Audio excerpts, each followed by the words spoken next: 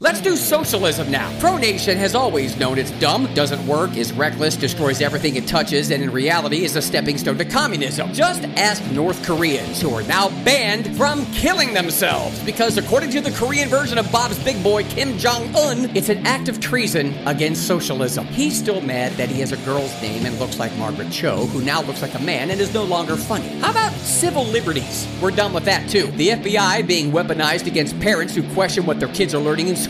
And the latest, Ohio Rhino Jim Jordan has revealed that an IRS agent claimed that he can go into anyone's house at any time. That sound you hear in the background is hundreds of millions of guns being cocked. This particular agent did that and used a fake name to gain entrance to an Ohio taxpayer's home. The fake name was Bill House. I guess Bob Home was too obvious. Yes, I think you're stupid.